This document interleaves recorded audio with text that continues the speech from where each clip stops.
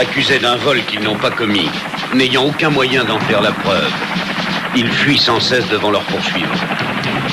Pour subsister, ils emploient leurs compétences. Quand la loi ne peut plus rien pour vous, il vous reste un recours, un seul, l'agence Tourisque. L'agence Tourisque, c'est vraiment la dernière chance, au dernier moment, les mauvais coups, les truands, l'agence des règles au comptant. Si l'injustice vous attend, l'agence Tourisque, l'agence tournant, pour la victime, aux avoirs, tout à coup elle surgira. That's right, ladies and gentlemen, you've heard the French, and now it's time for the English. It is time for the Rogue Opinions podcast once again, and the A-Team is here in full effect. We are here to review, obviously, the Royal Rumble was this past Sunday. Lots of goings on, a pretty decent show by all accounts. Maybe one of the best, better Royal Rumbles in recent memory as far as a full card goes, but we're going to get into all of that and more. And I say that we're in full effect because me, Jimmy Riot, or Jimmy Baxter, what am I doing today? Am I on a podcast or am I in character? I don't even remember anymore, ladies and gentlemen, because it's been a year of COVID and time means nothing. Anyway, Jimmy Baxter here with Nathan Greenaway, of all people. Nathan. Hello, I enjoyed your breakdown mid-intro there. Yeah, I lost the plot real heavy. Speaking of losing the plot, the man who polishes the scepter once or twice or three times every single podcast, it is Scott McLeod. I don't even have a comeback to that. Ooh, comeback! Ooh, I like it. Jeez, like Kim Kardashian, because she had on her. I don't know. Chris Pratt made it funny. I do have to think. I was thinking the other day, like it was weird to have Nathan on our show talking about current WWE, and if I'm remembering correctly, I think the last time the three of us were talking about something current in WWE, I think it was when we were all just shitting on how shit the draft was. Oh yeah. Wow, time really is flat circle. I don't remember that at all. I mean, there's one decent part of current information about WWE that Nathan was not aware of, and I enjoyed filling him in, but we'll get to that when we come to it. Ooh. Yes, absolutely. So, I mean, the Rumble was, pretty big event as always, but it actually really delivered. Speaking overall, Nathan, you haven't really been watching the product too much. Since when did you fall off? We did a Hell in a Cell podcast, and I didn't watch a minute of WWE or any wrestling since, or made any attempt to keep up with it. Okay, so for someone who hasn't exactly been riding the WWE or wrestling train really since October, what was the Rumble like for you? Yeah, it was really fun. I really enjoyed it. I thought it was a great show. Kind of from top to bottom. I don't really have anything to complain about. I enjoyed everything. Yeah, I'm sure we'll get into it in more detail. There was one really weird botchy bit, which we'll talk about obviously when we get to the match. I'm sure everyone knows what I'm talking about there. This is probably the last Royal Rumble review you guys are listening to, because by the time this goes out, it'll probably be Friday. So the best till last. You've heard the rest. Now you're going to get what we consider the best. We've been wrong before, ladies and gentlemen. Any hoozle, from the Thunderdome at Tropicana Field down there in Florida, COVID capital of the East Coast, we had Royal Rumble 2021. Did you guys check out the pre-show at all? Yeah, I did. Because a couple of the guys here at Rogue Opinions were watching it together over Skype. Nathan joined at the most Nathan moment you can possibly imagine when Lacey Evans got involved in the finish. It's almost as if he properly timed it, literally. Collectively, you could hear us all go, oh, of course he's tuning in at this exact moment. It was a fun time, and it wasn't really exactly us watching the show, it's more us listening to Reese Bully, Liam for 3 hours, honestly. Pretty much. Before you tuned in, Nathan, we were all basically taking the piss over the fact that, my God, it's been a full 5 or 10 minutes and Nia Jax hasn't killed anyone yet. Oh, but she does later on. She tries. But see, because it was a decent match, it's a shame they got demoted to the pre-show, but at least they put on a good match because you got some of the most talented women on the roster and Nia Jax and a match, and what I didn't like was really the finish because I think we all agree on the call, like Carl said it best, like it was just overbooked because you had Flair come out, cause a distraction, it backfires, and it causes another distraction. Lacey Evans gets brass knucks and then the women's right, but then Nia still has to hit a leg drop on the back of Charlotte's head because even though Charlotte's not really a champion, like Asuka, who's got 2 belts, for some reason Charlotte still has to be overly protected. So yeah, this overbooked finish on a pre-show match, and I immediately said as soon as Nia hit the leg drop the back head, and that's Charlotte's neck broken.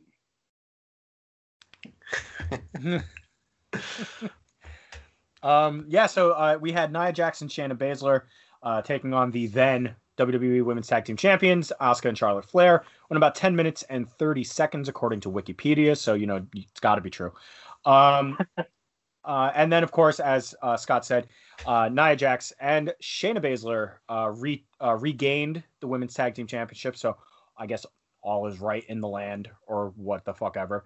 But let's just talk about this generally speaking. Nia Jax is just bad at this. Am I right? Like, I mean, all of my vinegar for Nia Jax put briefly to the side. Just generally speaking, she's just fucking bad at this, right? Yeah, because we've all seen the clip with Dana Brooke going out, and like the way she was kind of struggling to get her from the powerbomb into a chokeslam. I don't know why she was going for a move like that. It looked overcomplicated even for her. And like, if she didn't get her upright for the powerbomb, we could have had a draw situation there. And like, we were talking about it at the time that she's one of the excuses at least 2 or 3 times ago when she fucking injured somebody. And becoming a bit of her for some people is that why is Keith Lee having to go back to classes alongside guys like fucking Dabba-Kato in the PC, and Nia Jax still gets to go on the main roster and win the tag titles. Yeah, and I mean, I've noticed this since the chokeslam powerbomb thing, because I saw a lot of wrestlers, like actual wrestlers, tweeting about how like, oh, you got a lot of people talking about like that's dangerous and stuff. Well, newsflash, boys and girls, that said that this was fine. She threw her on her fucking head.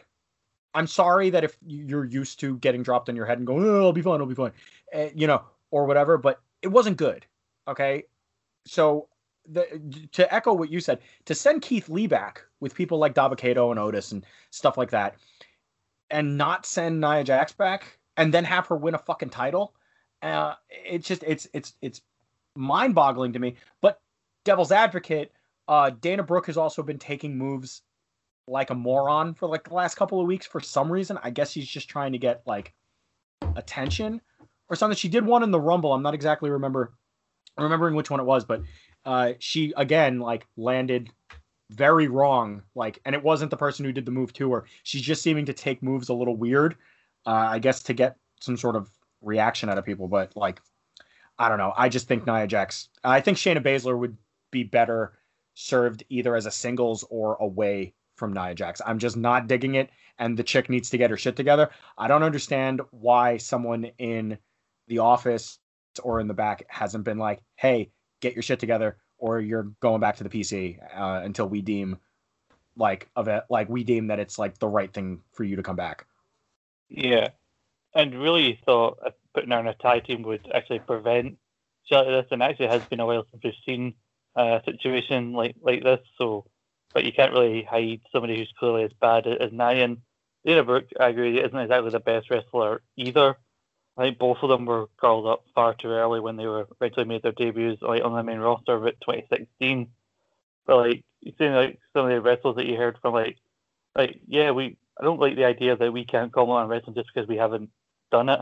But like even a simple person can realize that people getting dropped on their heads the way that Nia Jax dropped some people is not good.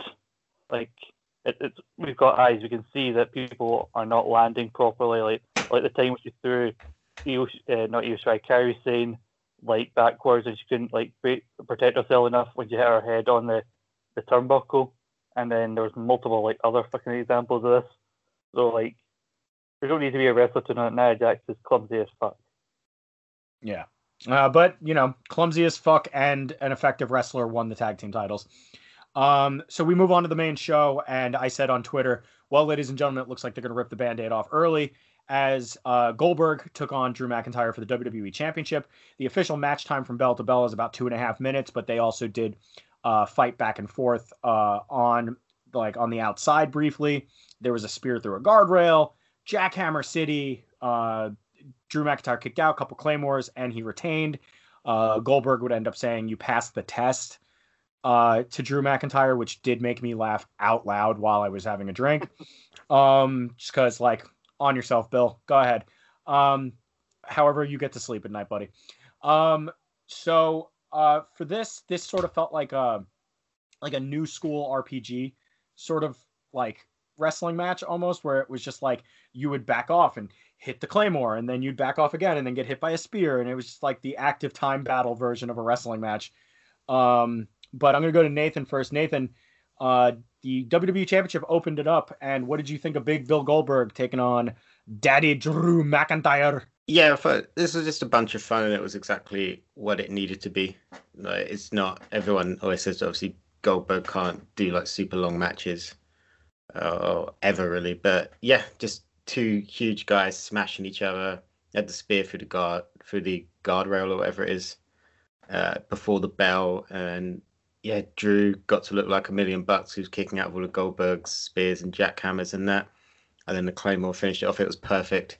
I think the tension that everyone thought they were going to put the title on Goldberg kind of worked for this match, because everyone's kind of biting for everything on our Skype call, and I'm sure everyone was as well. Everyone was panicked on Twitter beforehand, and yeah, it was perfect for Drew.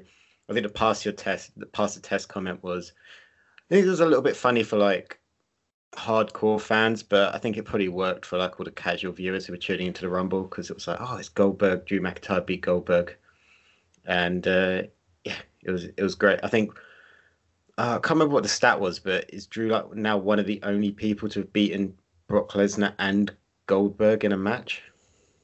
I think there was one other person or something as well, but I can't remember who it was. But yeah, that's a good accolade for Drew, and it's pretty clear they're going to get behind Drew going into Mania as well. So good for him, and everyone got to kind of relax for the rest of the Rumble because Goldberg didn't win.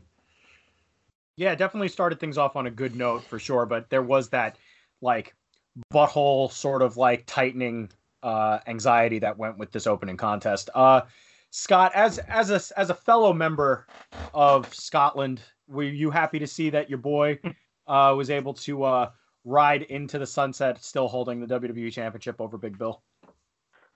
First off, Timmy, I found your pronunciation of Drew earlier on very offensive, very cultural appropriation, and I will be taking this matter to tribunal. So you will be hearing from HR very soon. If I may, if I wanted any shit out of you, I'd squeeze your head. Move on.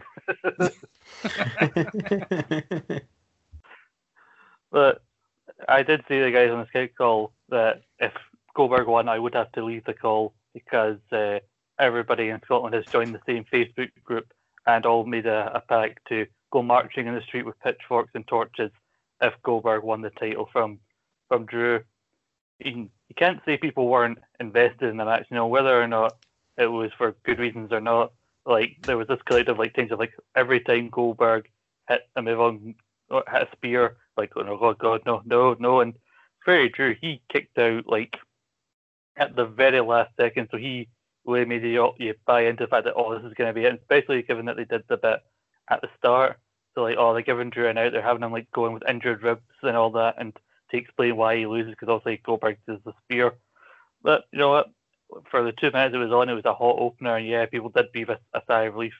I know there were those who thought Goldberg was going to show up in the Rumble, but the best person I heard say this was Alex McCarthy from TalkSport, saying they wouldn't have Goldberg in the Rumble and Wrestlers match because he blows through his 2 matches a year in one night, and they wouldn't want him to do that. Also, did Goldberg not learn from when he tried to hit it on bloody Undertaker and nearly dropped him right on his fucking head? Drew's a couple of inches shorter than Taker, and he still tried to get him up for a jackhammer. Surprisingly, it still looked shit. And honestly, if that had been the end, I would have been even angrier because it didn't even look that good. But I did have to laugh at Goldberg's selling in quotation marks of Drew kicking it like does not compute. Spear and jackhammer always works. It was interesting to me the way that Goldberg sort of sold all the way up the ramp and everything, that he was like obviously just totally like knocked out essentially from wrestling for 4 minutes. And then he sold all the way up the ramp, and for a minute there I genuinely was like, oh, something's wrong with Bill. We talk about Goldberg's attire. I was going to get to that next, yeah. One question. Who wears gym shorts? He wears gym shorts. You think maybe he just picked them up from WWE shop just in case like his new gear didn't come in, and like he was just like, oh, I guess I got to wear the basketball shorts out there. I thought he looked fine, considering the guy's like 54 years old. Oh, it was definitely the right move for sure. If I look as good at him when I'm 30, I'll be fucking amazed. Like, the guy's in incredible shape.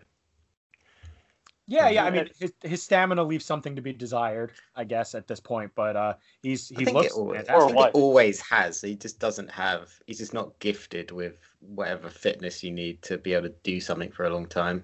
Right. It's not like Christian, who we'll get to in a bit, or Edge. He was blown up after just over 2 minutes. I feel bad for his wife. Jeez. You think he hits her with the spear jackhammer combination, and she's just like, oh, good for you. I mean, he prefers it when she calls it the jackhammer, but I don't think it's as accurate. But how would I even know if I'm in no position to be judging anybody? But I do like when I actually watch it back. I watched like the show back before we did this. When you actually take out the fear of Goldberg actually winning, then you actually realize how good it was for Drew to beat Goldberg. And if I can remember correctly, like off the top of my head, I think Triple H and Undertaker are the only ones I can think of to have beaten both Brock and Goldberg. Because I think a lot of people forget in that horrible match at Stadium that Taker actually won it, but nobody felt like a winner after that match. I don't think Triple H beat Goldberg 1-on-1, did he? Didn't he beat him in the chamber but then lost to him after? Or did he then win it back?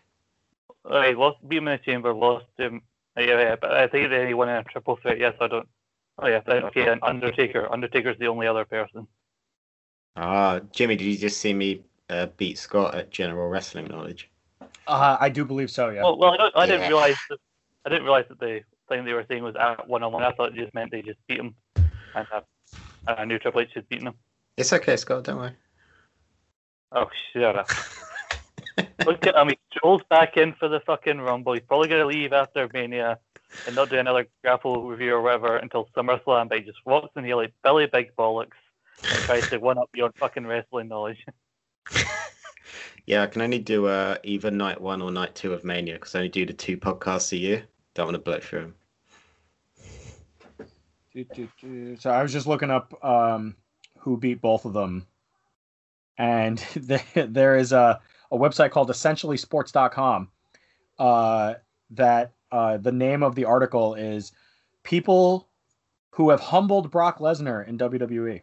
Humbled him, ladies and gentlemen. Humbled him. So it's Sable. Sable. And just Sable, actually. And just Sable, actually. But Big Drew McIntyre walks away, still WWE champion.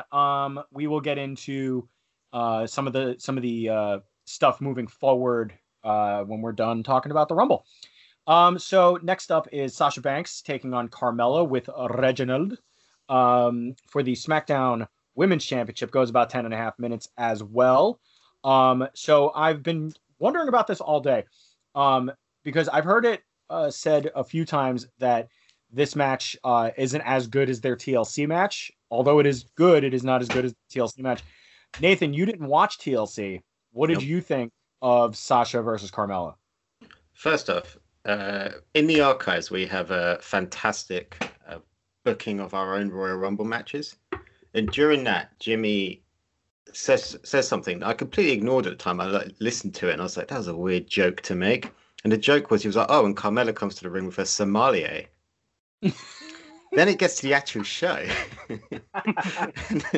and to my disbelief, she has a sommelier. Mm-hmm. I thought that was just a weird joke you made. No, she has a sommelier named Reginald, and he's amazing. This is what I wanted to talk to Nathan about, like the one of the few things that he forgot, he hadn't realised because he's not been watching, getting to fill you in on the goalie that is Reginald. It was pretty great. Yeah, I didn't watch the TLC match. Everyone was like, oh, it's not as good as the TLC match, but this was fantastic. Like, Carmella's new gimmick is kind of that of a TikTok influencer, judging by her entrance and everything like that. Reginald was cool. He could do loads of cool flips. Sasha Banks is pretty great. And I like her Snoop Dogg music, but it didn't go down very well, apparently. Because I was just gauging it from the reactions of everyone that I was watching the show with. But this is fantastic. Carmella is great now. Sasha Banks has always been great. And I wanted Carmella to win, but she didn't. So a little bit disappointed. This is probably my favorite one-on-one match. Like, if you take the Rumbles out, it's probably my favorite match of the show. I mean, that's not a bad shout, but yeah, if you're interested, I would go back and watch the TLC match, because as good as this one was, the one at TLC was actually even better. And Sasha Banks, I mean, because Sasha Banks is so good at leading people through matches, I'm interested to see what Carmella's next feud is and who she's wrestling, and see if she can sort of build on this momentum that she's got, and maybe in, I don't know, post-Mania, like just after Mania, maybe she ends up with the Women's Championship in this current gimmick, because I think this is working rather well for her. Scott, this you having seen TLC, how did this one stack up for you, and did it do anything really to enhance the new, like, sort of Carmella gimmick? And just give me all your thoughts about it. Soup to nuts. It's really true, because like Nathan's been talking about how much he loves SmackDown, and no offense, Nathan, but when you were going about that, I honestly thought SmackDown was shite at the time. And yet, just as it's used to go away, SmackDown has been the best thing in WWE, as we've mentioned on the Grapple Date, partly because of Reginald. And like, more so than watching the match from TLC, go back and watch the match from SmackDown with Sasha versus Reggie in a match. It's just amazing. I'm starting a hashtag Reginald for Cruiserweight Champion. Reginald to be the face of 205 Live. Don't know if he weighs 205, but kayfabe. But so you want to like take him out of the limelight and just put him in the shadows. Unless everyone started watching 205 Live since. Everybody would watch for Reggie. Big Reg. Watch for Reggie. I guarantee you they would watch it for Reggie. Oh, but big claims. That's the match. I actually wasn't that bothered about the TLC match. I actually enjoyed this more than the TLC match personally. It's just, I think I didn't realize there were some people who didn't agree. I saw in this what I hope are more so signs of improvement from Carmella, rather than just the fact that she was in there with Sasha, who is one of the best in the world. I do hope Carmella has like matches of this quality and whatever feud she goes on to do, because that would show that she is improving. Which I was sad that she didn't get to have matches like this when she was SmackDown Women's Champion a couple of years ago, because a lot of people were very critical of her reign back then. Really liked it. Reginald, much as I love him, he deserved to be kicked out, because I only noticed at the second time watching it, he was wearing shoes and no socks. That's something I should have mentioned in my room 501 when I was on it, but just shoes with no socks, absolute dickhead behaviour. What? Yeah, it's January. I don't care if you're in Florida and you're inside. You do not wear shoes with no socks. But some shoes are designed to be worn with no socks, like deck shoes or boat And shoes, those whatever shoes are people call them. You wouldn't say that to Reggie's face. I would have to firmly sit him down and say, Reggie, I love you. We all love you, but we're doing this for your own good. How can you be the face of 205 Live if you're not wearing any socks?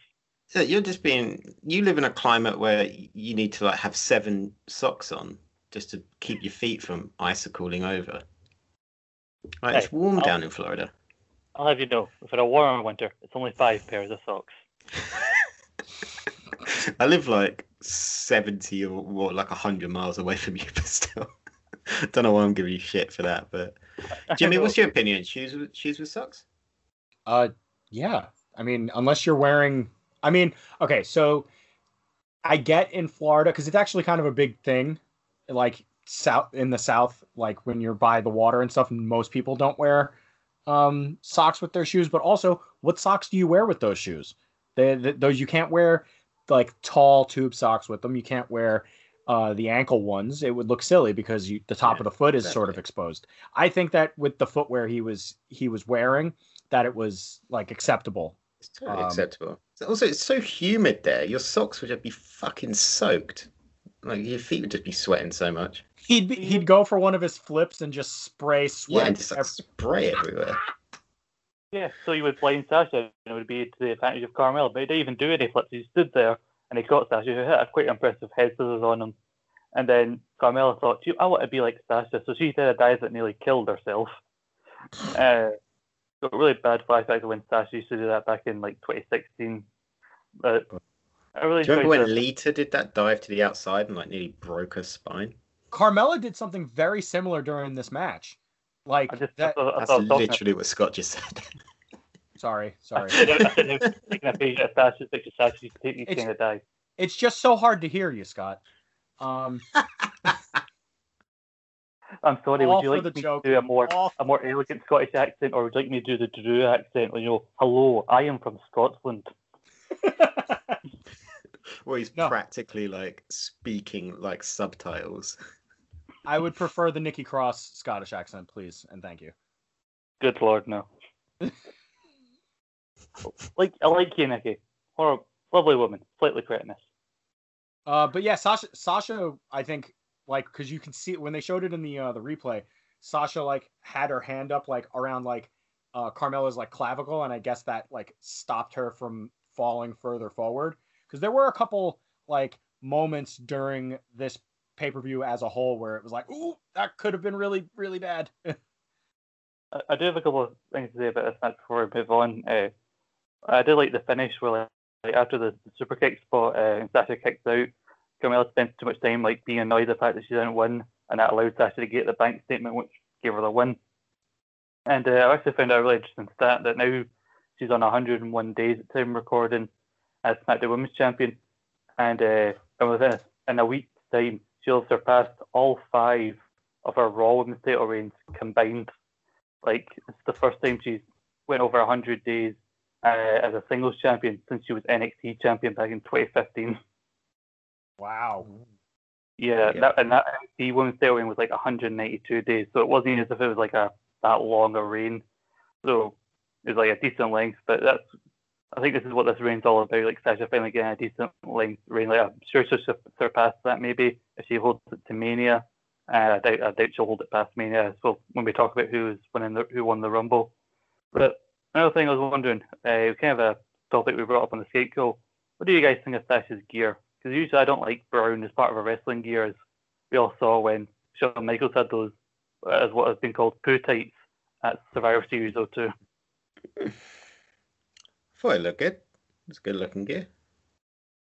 I mean, Sasha's just incredible, like, as far as, like, fashion goes. She's always wearing great stuff, and I think that this gear was right on point for, as, like, just, like, a fashion icon is Sasha Banks, hands down.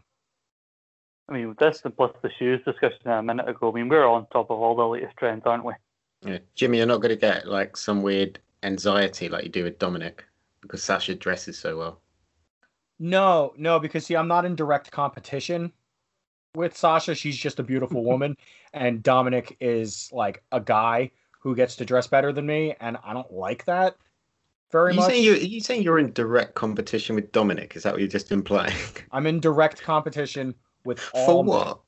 Oh, all men. Oh, this all is a masculinity thing. It's an American male thing. Oh. What, the tag team from WCW? Yes, exactly.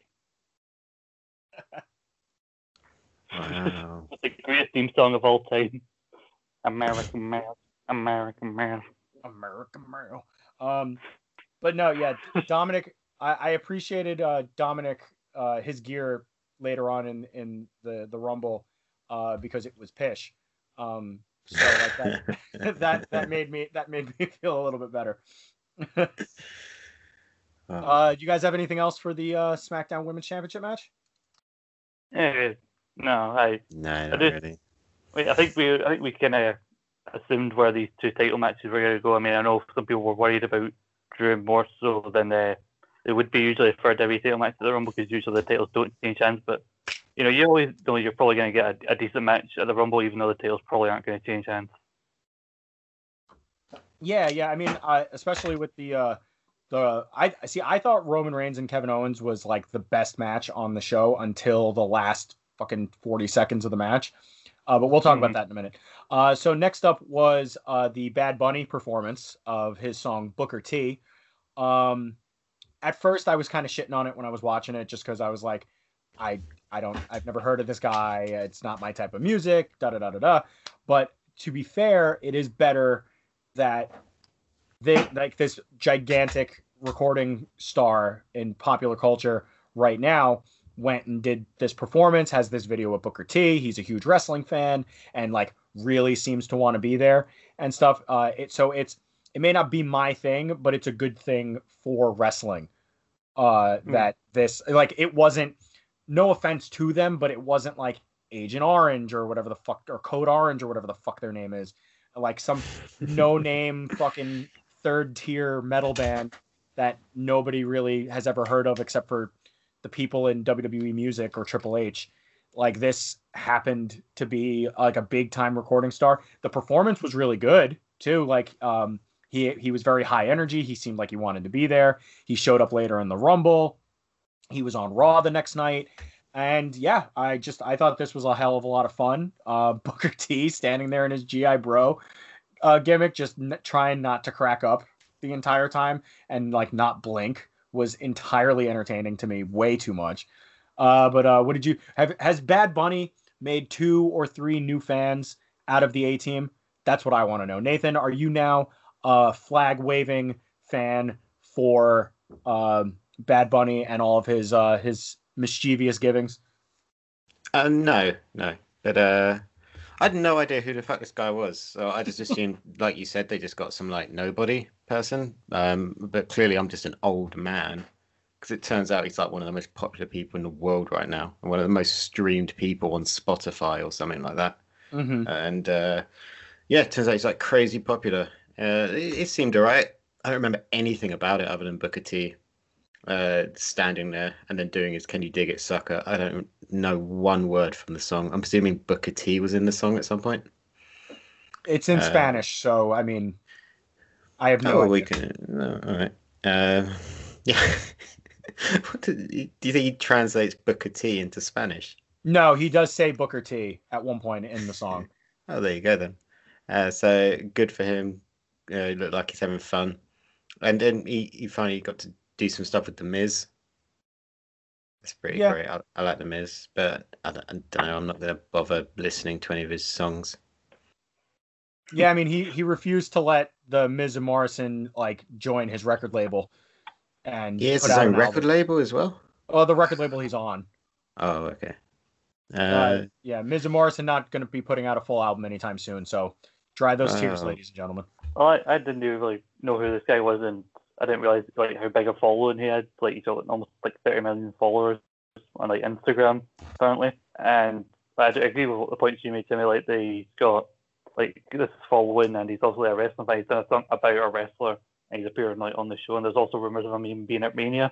Which, if he's got this following, he's a fan, then he'll probably like try and make it like at least memorable or entertaining, and he could end up being one of the better like uses of a celebrity in wrestling. Like I said, I didn't know anything about it when the song happened, and I even thought, like, couldn't you have this after the Women's Rumble? Because everybody, like, now that we've got 2 Rumbles in the one show, is going to be knackered after the Women's Rumble. And so you at least give them a bit of respect, even if it's not their thing. They don't need to actually watch it. They can go to the toilet, get a drink or something like that, and then be more interested in the Last Man Standing match. Because I think for some people, I know for me, it took me a wee while to get into the Last Man Standing match at first, because obviously I was just recovering from the Women's Rumble. Yeah, I mean, also last man standing matches tend to be little plotting at the beginning, I suppose. But yeah, I mean, listen, big fans over here of Bad Bunny at Rogue Opinions. We are. So looking forward to more of him. I know there was a big argument among some people on Twitter, like the idea of like, who is this guy? We don't know who he is, and there was kind of an argument, the idea of like, well, just because you don't know him doesn't mean he's not a big star, not a big deal. Like the idea of like wrestling kind of being not as big a bubble as we realize it, and so hopefully people realize that this can actually be a good thing if he's going to be around more often, which he might be. And I mean, hey, he brought in Damian Priest on Raw, so like he seems like he wants to be around and stuff and get involved. So hey, if it's good, then I'm here for that shit. To quote Effie, we don't give a shit what it is as long as it's good. I'm here for it. And the Bad Bunny stuff was good. So next up is the 30 women Royal Rumble match. I'm going to start reading out the entrants. I guess I'll do a few at a time, and we'll go through the important parts. First out was Bayley. She goes about 29 minutes and is eliminated by Bianca Belair, which the fucking cameras missed. I don't understand why we had to watch Tori Wilson hit the floor when the prevailing story was Bianca Belair and Bayley in this. Naomi was out at 2, which I forgot she was on Raw. I could have sworn she was on SmackDown. Bianca Belair was out at 3. She goes on to win. She gets 4 eliminations and is in there for about 57 minutes. And then we got Billie Kay, who I called it, ladies and gentlemen. I booked exactly what Billie Kay did, about 2/3 of what Billie Kay did in this Rumble in our Create a Rumble podcast from, what was that, last week, guys? Excuse me, sir. I believe I also picked a similar thing with Billy trying to give people a resume. I actually spotted several things across the show, especially in the 2 Rumbles I booked, by the way. And so I'll be waiting for my check in the mail. Nathan, can I just I didn't have anything that made it into the show. No. Well, God, no. I know. No Sigourney Weaver this time. But no. I mean, can I just talk to you in the corner just real quick? 1 second. Sure, man. Sure. Okay. What's up? Do you see how he's just fucking bragging again, dude? Like, he's just over here fucking, I called this and I called that. Like, Jesus Christ, dude. Like, just trying to have a podcast here and this fucking guy. Oh, that's what he's saying. I can't understand a word he says. And it's so low and so, like, in the background. I have no earthly idea of what's going on. But I can hear that he's out there fucking throwing a parade for himself. Like, we go through this every episode. I don't get it. God damn it. Look, just deal with him this time. We just need to make it through to Mania, and then his contract's up. And we'll just future endeavor him and get someone else in. Someone younger. Yeah. All right, let's go. So out at 5 was Shotzi Blackheart, who came out on the tank and nearly took out like 5 people with the missile. It went over Jerry the King Lawler's head, which by the way, can we stop for a moment and just sort of talk about what kind of like crack-ridden fucking producer was like, you know who we should have on commentary for the Women's Rumble? Jerry the King Lawler. Yeah, doesn't seem like the best idea. I guess there must be a big part of the casual audience who just don't really realize that he's a bit of a seedy old man. I guess there was the memo was, Jerry Lawler, that well-known feminist. So, talking about how, you made this Rumble better. Imagine they're all fighting over you. Like, I can literally just feel my skin crawling. People just must not know because we're not accusing him of anything illegal, but the advertisers or the people just must not realize that it's a bad idea. Well, I thought he was kind of taken off commentary supposedly for that comment he made about Akira Tozawa, and then somehow they thought, we'll bring him back these months later for the Royal Rumble. He won't say anything offensive. And how much do you think Jerry Lawler can change in just a few months, honestly? Do you think he's not going to be, the older he gets, he's somehow not going to get any pervier? That's not how it works. If anything, he gets more pervier as time goes on. So weird. The- So the- weird. The She had a age gap terrible grows jumper as well. every day. Let's talk about Bianca Belair. I thought she was great. Apparently, her time in this Rumble is like a new record for the Women's Rumble, which is like a good accolade for her to have, and it also goes with her gimmick.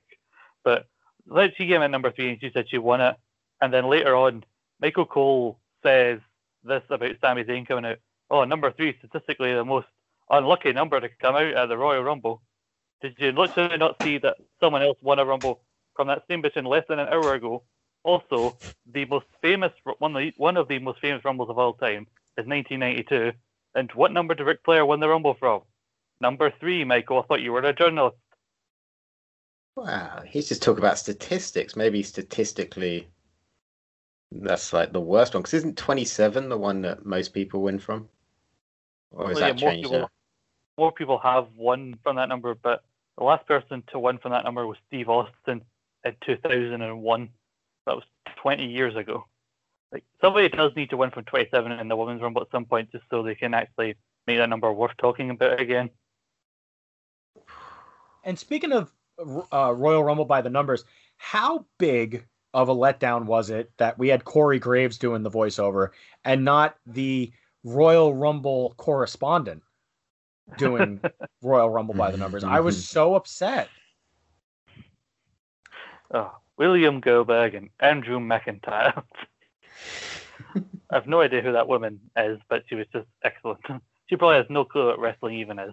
I think she was like a former like BBC Royals correspondent or something like that. So Yeah, something like Royal Family, Royal Rumble, blah blah blah. that. It Like- all works out. So, going back to Billie Kay for a second, she is one of my MVPs of the whole night. I think just the fact that she just got up with every new entrant and tried desperately to get somebody to be her partner, and every time get up looking more and more like frustrated, getting more tired of having to get up and down to go see it, and then Jillian Hall, not somebody I was crying out to come back, but I did like the Jilly and Billy like team up that they had. Yeah, that was Jillian Hall was number 8. Before that was Shayna Baszler at 6. Toni Storm at 7. Shayna Baszler went like 42 minutes in this match, though. Pretty incredible run with 6 eliminations. But yes, Jillian Hall was in at number 8. She went about 8 minutes, got no eliminations. And long live Jillian Billy, though. Let's get more of may this. they reign. Ruby Riott was at 9. She went about 10 minutes in there. You know, there was a very then it was Victoria coming back, Yes. which always great to see her, but not to her music, which was unfortunate. And then Peyton Royce came out, and then we had a very funny interaction where Peyton and Billy got together. They went to do a move. They do the move, and then Peyton hits the iconic, and Billy goes to do it, but sees Ruby Riott standing there and just sort of is like, I wasn't gonna do nothing. I wasn't gonna do anything like that. It's always awkward when your current partner sees you talking to your ex. Like, what are you doing? Nothing. We're just talking. Nothing. Like, I did really enjoy them well. I'm glad that they got to have a moment in the Rumble and remind us of how they never should have been broken up. I remember on the Skype call we were all talking like. We kept asking everybody for outlandish picks or out there picks for the men's and women's Rumble for people to appear. I said, Victoria. The only reason I put her in at the beginning is I thought she's not coming back. As much as you want her to come back, she's not going to come back, especially not to our good music. And then when she did come back, I was very loud in my adulation for her coming back, like, yes, she's back. And then she actually hit the widow's peak after Peyton Royce tried to do it, and Victoria like, gimmick infringement. She's 49. Shit's good.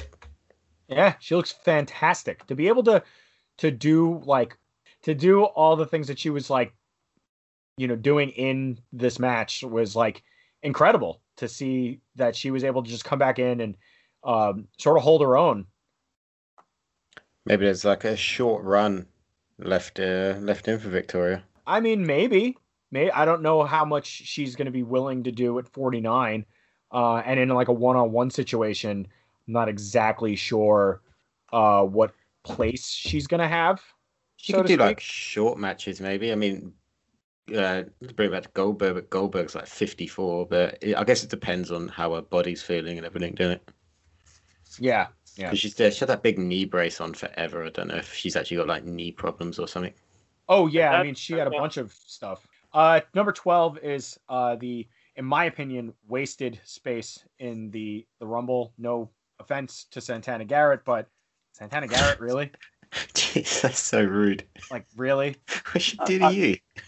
She's just not. I mean, Santana Garrett, really? Of all the women that you have, Yeah, I thought it was a weird spot as well. Like, it just came out Santana, and I didn't know anybody who called Santana. I think I forgot about Santana Garrett.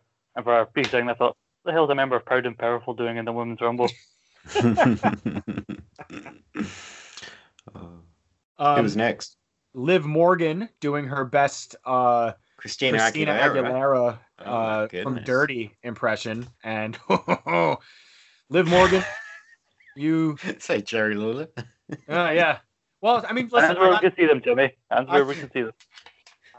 hands are up, ladies and gentlemen. Okay, she's just a Jersey girl, and I have nothing but respect for my fellow Jersey people, especially when they look like that. Rhea Ripley was in next at 14. She would end up going very, very, very far in this 39 minutes. She got 7 eliminations. So, take that, Shayna Baszler. Ba-boom. Next was Charlotte Flair. She went about 34 minutes. Only getting 1 elimination, though.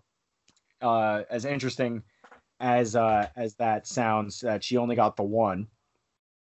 Well, fucking slacking, isn't she? Yeah, I mean, well, when the chick who's banging your dad keeps coming out and fucking up your day, I can only imagine that you're not going to be too concerned with throwing competitors over the top rope.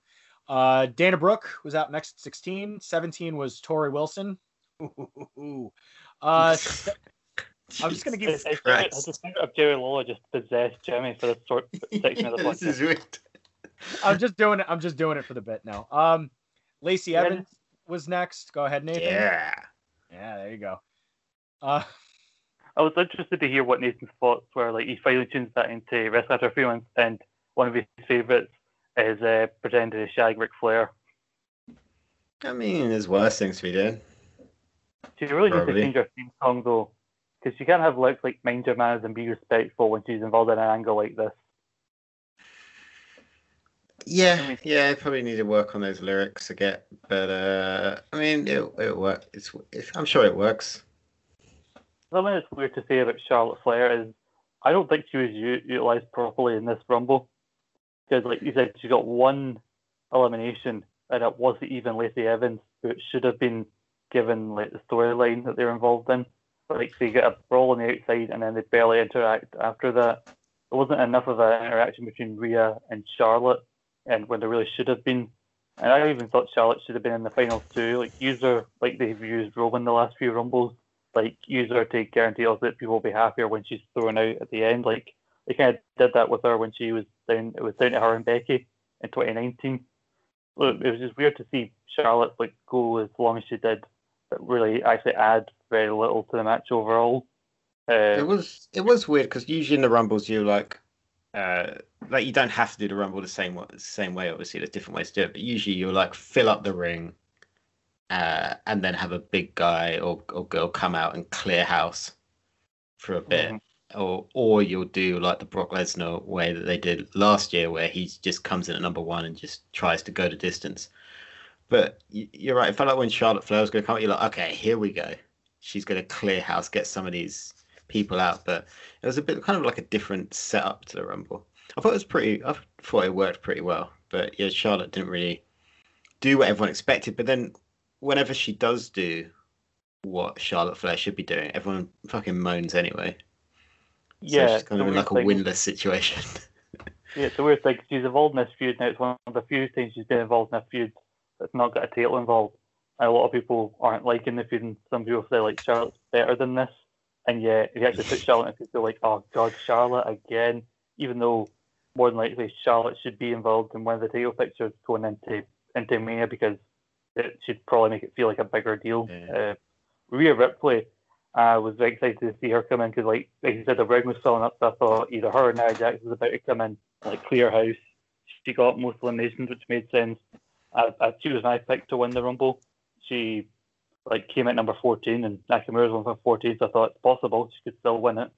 I think apparently you said Shayna got 6. She got 8 the year before, so I think Shayna now has the combined most eliminations across 2 appearances in the Women's Rumble. Ooh, good going. The facts are just flowing out of Mr. Scott McLeod today, ladies and gentlemen. Make sure you got your pen and paper ready. Mickey James, he's a facts man. Next up was Mickey James at number 19, the long forgotten about Mickey James. She was in for 7.5 minutes, got eliminated by Lacey Evans, and got no eliminations. Next out was Nikki Cross coming out to horrible music. It was just bad. Also, no eliminations. She's using music that Lacey Evans should be coming out to. If you actually listen to it. It's about being a country girl or something like that. She's from Glasgow. She's from a country, but not the country. Yeah, absolutely. She's from a country, not the country. It's Nikki. We're talking about Mickey James for a second. I love Mickey James, unashamedly. She's properly underutilized. She's somebody who gets better with age, and they're not even utilizing her. She should have the role that Natalya has, because at least she'd be entertaining in that role. And good. Yeah. Now, ladies and gentlemen, bear with me here. As 21 was Alicia Fox.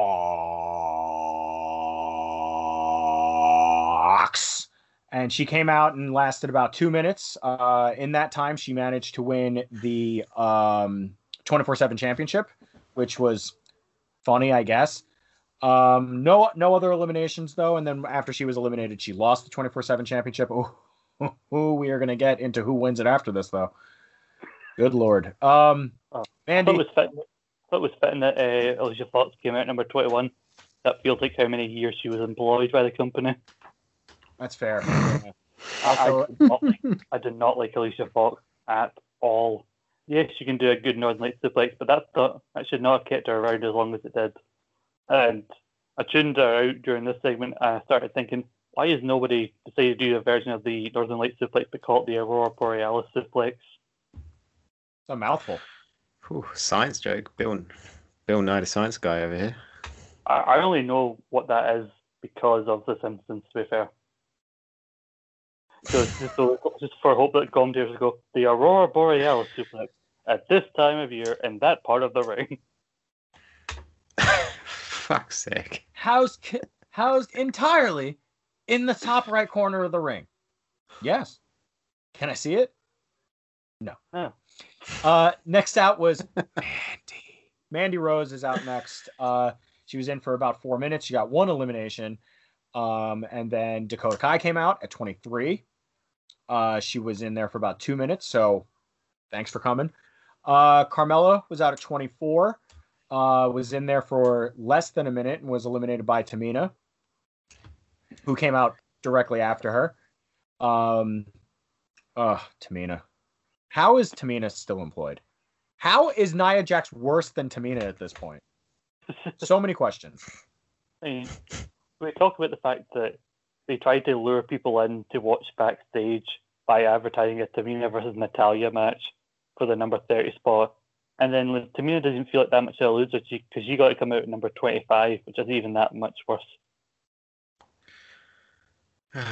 They mentioned it on commentary too, that it worked out for her. It's like, then what the fuck was the point of the match? She's still in the top 1% of the Rumble. And it kind of beats the alternative, because you can imagine if they didn't announce number 30 and we got to who's it going to be? Is it Ronda Rousey coming back? Is it a surprise? Is it Becky Lynch? It's Natalya. Oh. It would have been worse than Roman Reigns in 2017, I guarantee you that. Or like when Dolph Ziggler in 2018. Oh God, Dolph. Fuck's sake. Oh, how much do you love it, Nathan, that you've tuned back in and Dolph Ziggler is a champion once again as part of the Dirty Dogs with Robert Roode? The Dirty Dogs. Sorry, what? Yeah. Didn't even know he was a champion. Robert Roode and Dolph Ziggler won the tag titles from the Street Profits on SmackDown. They're called the Dirty Dogs now. Who the fuck is Robert Roode? The Dirty Dogs. Oh, yeah, there you Bobby go. Roode, yeah. Glorious. Yeah. Okay. The Dirty Dogs totally sounds like. They actually called that. Yes. Yeah. They have merch and everything. Fuck's And sake. for some reason, Sonya Deville is apparently assistant GM or something on SmackDown, and for some reason she won't give the Street Profits a rematch. For any particular reason? She looks great in a doesn't like- suit.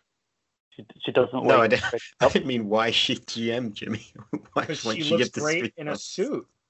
Oh, is that why she won't give them? And she's a big bad baddie. She's a baddie. She's It's like no Montez. faces. Faces. Nuh-uh. Montez Ford also looks great in a suit, and she's jealous. That could be Like- it. No, only I may be the best looking person to sit on this roster. Good day to you, sir. No title shots for you. Makes sense. Um, Can we get Sonya Deville a tailor? I think like she's a got one. character? The suits are fantastic. No, but like an on-screen character, and she's just always being measured for a suit. And Oh, then like- we could build to WrestleMania the mixed tag of the century. Sonya and her tailor versus Carmella and Reggie.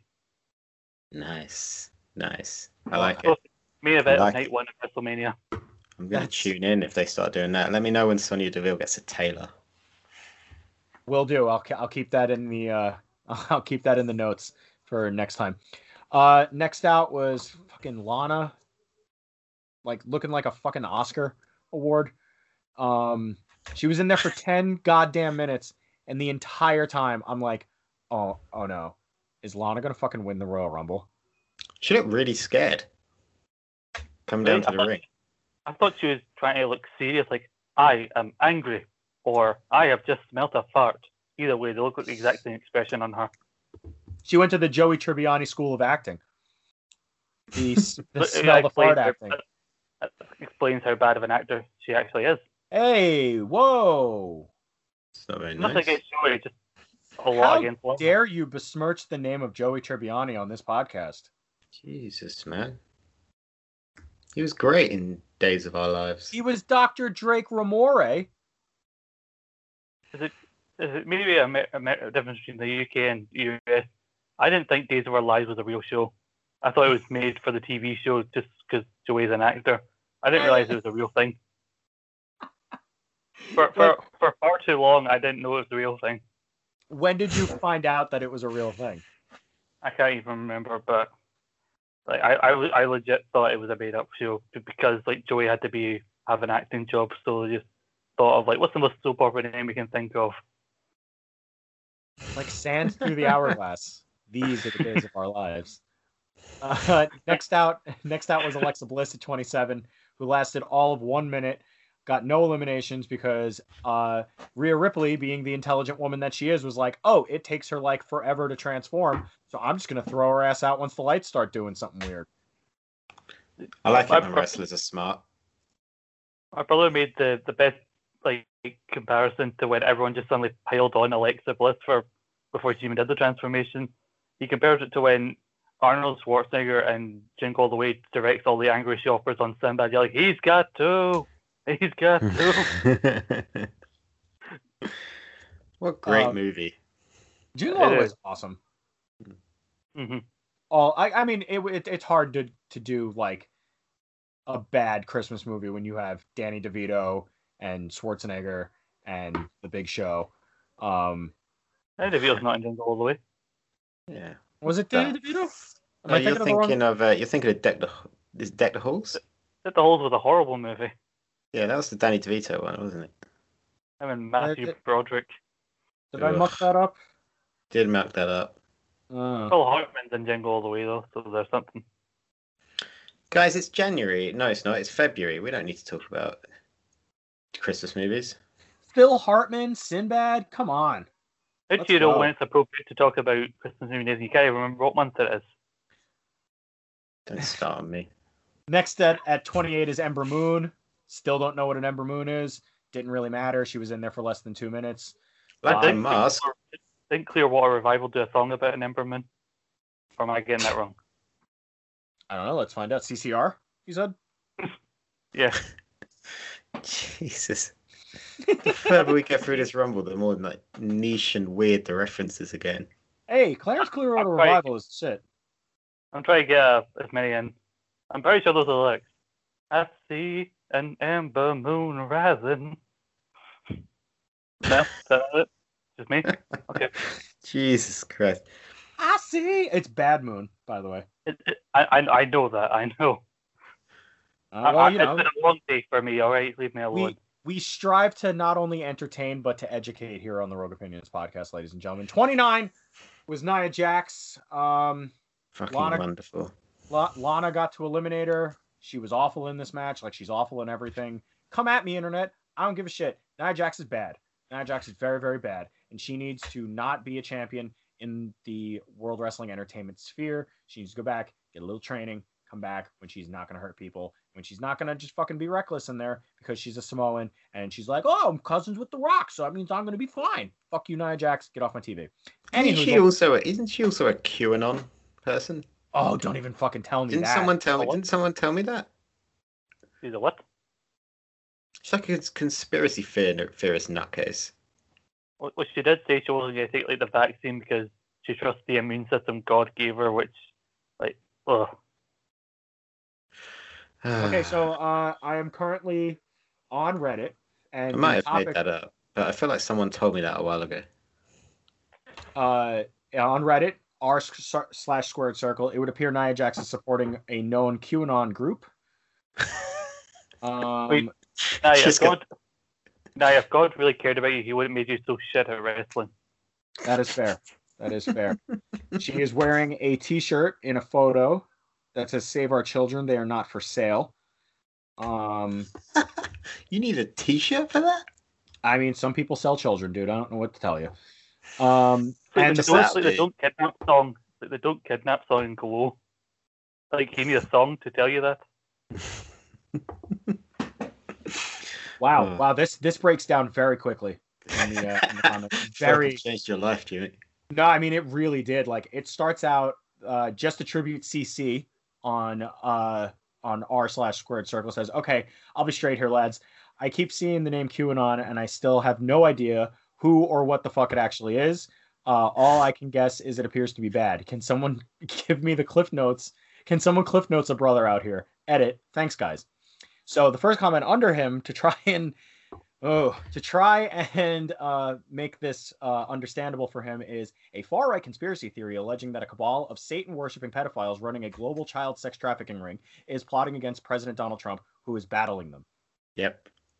And then there was a thing about Jews having space lasers the other day. That was great. Yeah. That was amazing. When I went on Twitter and when I'm trending and saw the number one trending thing was Jewish space laser, I was like, oh, cool, Michael Bay's making movies again. And then it turned out, nope, conspiracy theory. I took Jewish space laser to sort of mean like they have so many circumcisions to do in the Jewish faith that they just It's just a giant laser to do. a giant laser. And the rabbi who's like on Zoom, obviously in the times that we're in, you don't want him breathing and speaking Yiddish. Controlling it with an Xbox controller. Yeah. So he's just like, all right, ladies and gentlemen, bring your kids in, whatever. And then, I don't know why he's a hippie from like Southern California, but he is. I was gonna say, why is this rabbi played by Randy Savage and Spider-Man? Well, okay, so here we go. All right, we're here to bless your child's life and existence, brother. And then all of a sudden, you just see like the shine of the space laser. It's like Pierce Brosnan's last James Bond movie, where they had the laser shooting from the giant satellite. Exactly. I don't know if there's any Jewish porn stars out there who'd search for a name. Jewish space laser. It's not a bad one. Now, if you're a Jewish porn star and your name isn't the Hebrew Hammer, then you're doing something wrong. Yeah, but that's all of them. I mean, maybe that's what Goldfinger was trying to do, and say Sean Connery with the laser coming towards his crotch. Maybe he was just trying to circumcise. Maybe he wasn't trying to kill him. Yeah, he was ahead of the curve. Natalia came out at 30. Natalia came out at 30. Yay. She was in there for all of 2 minutes, which, thanks backstage. So And then we get down to the final three. The final three being Charlotte, Bianca Belair, and Rhea Ripley. Trying to get my brain back on the wrestling track. And they go for a little while. They get rid of Charlotte. I remember breathing a sigh of relief and saying, like, okay, so now no matter what happens, I'm going to be happy with the winner. Bianca Belair ends up eliminating Rhea Ripley to become the winner. She went from 3 to the winner in a fantastic fashion, although Rhea Ripley did have to jump over the ropes to take the clothesline to get eliminated. Whatever. All is forgiven because Bianca Belair's promo after winning the Rumble was just so heart-wrenching. Did you guys see the video of her and Montez like crying and hugging each other like right after she won? Oh, my heart. Oh, I love them. I love them so much. Bianca Belair, I hope she wins the title at Mania. It's just good for her. Good for her. So overall, guys, Women's Royal Rumble. I'm going to start with Scott. Scott, what did you think of the Women's Royal Rumble? Bianca Belair coming out as the winner. And who do you hope that she faces at Mania? Shit thing before I talk about the good thing. Shit thing. Nia and Shayna being dominant in the Rumble when she came in, when Shayna was randomly on the floor and said, "Oh, as we know, Shayna rolled out to get a breather." Like, really? I actually didn't know that. I thought you missed another elimination. But then Nia, they won the tag titles early in the night. Then Nia teases, "Oh, I'm going to actually side with Tamina because we're family," and then I'm not. And then eliminate Shayna anyway. They're like, "I'm sorry, I had to do what I had to do." Like, no, you didn't. If anything, you should have just stayed with her until you two were the final two. Like, and now you're going to be a tag team again, and it's probably not going to get brought up again. For some reason, why are you two still a thing? Natalia being part of the final four. I don't care how long she's been there. Just it was a case of one of these things is not like the others. Like, you know, three of them were going to, one of those three were going to win, and Natalia definitely wasn't. One of these things is not like the others. One of these wrestlers is pish. But you know, Natalia is related to Bret Hart. I don't think she's mentioned that recently. Oh, is she? Yeah, you wouldn't know. But when Charlotte got started, I liked the idea of like Rhea and Bianca teaming up to eliminate her, because there was that rumors of like Bianca being added to the NXT Women's title match last year at Mania, which would have been good. So it was nice that it came down to those three. I don't get why Charlotte was smiling when she got eliminated. Like, why? And when it came to Rhea and Bianca, like, I wasn't really sure what direction it was going to go. I was happy with Bianca winning, but also I picked Rhea to win. But I wasn't annoyed by it. I think this is the most time the final two have gotten in the Women's Rumble since it started, and I like that they got some time. You know, it put me in mind of Taker and Michaels in 2007, where they basically had like a 10-minute match to close the Rumble, and they really kept you guessing which way it was going to go. When she kind of got her up in the Rhea Ripley up in the torch mission, I thought, is she going to flip her over the top rope to eliminate her, which I thought would have been cool.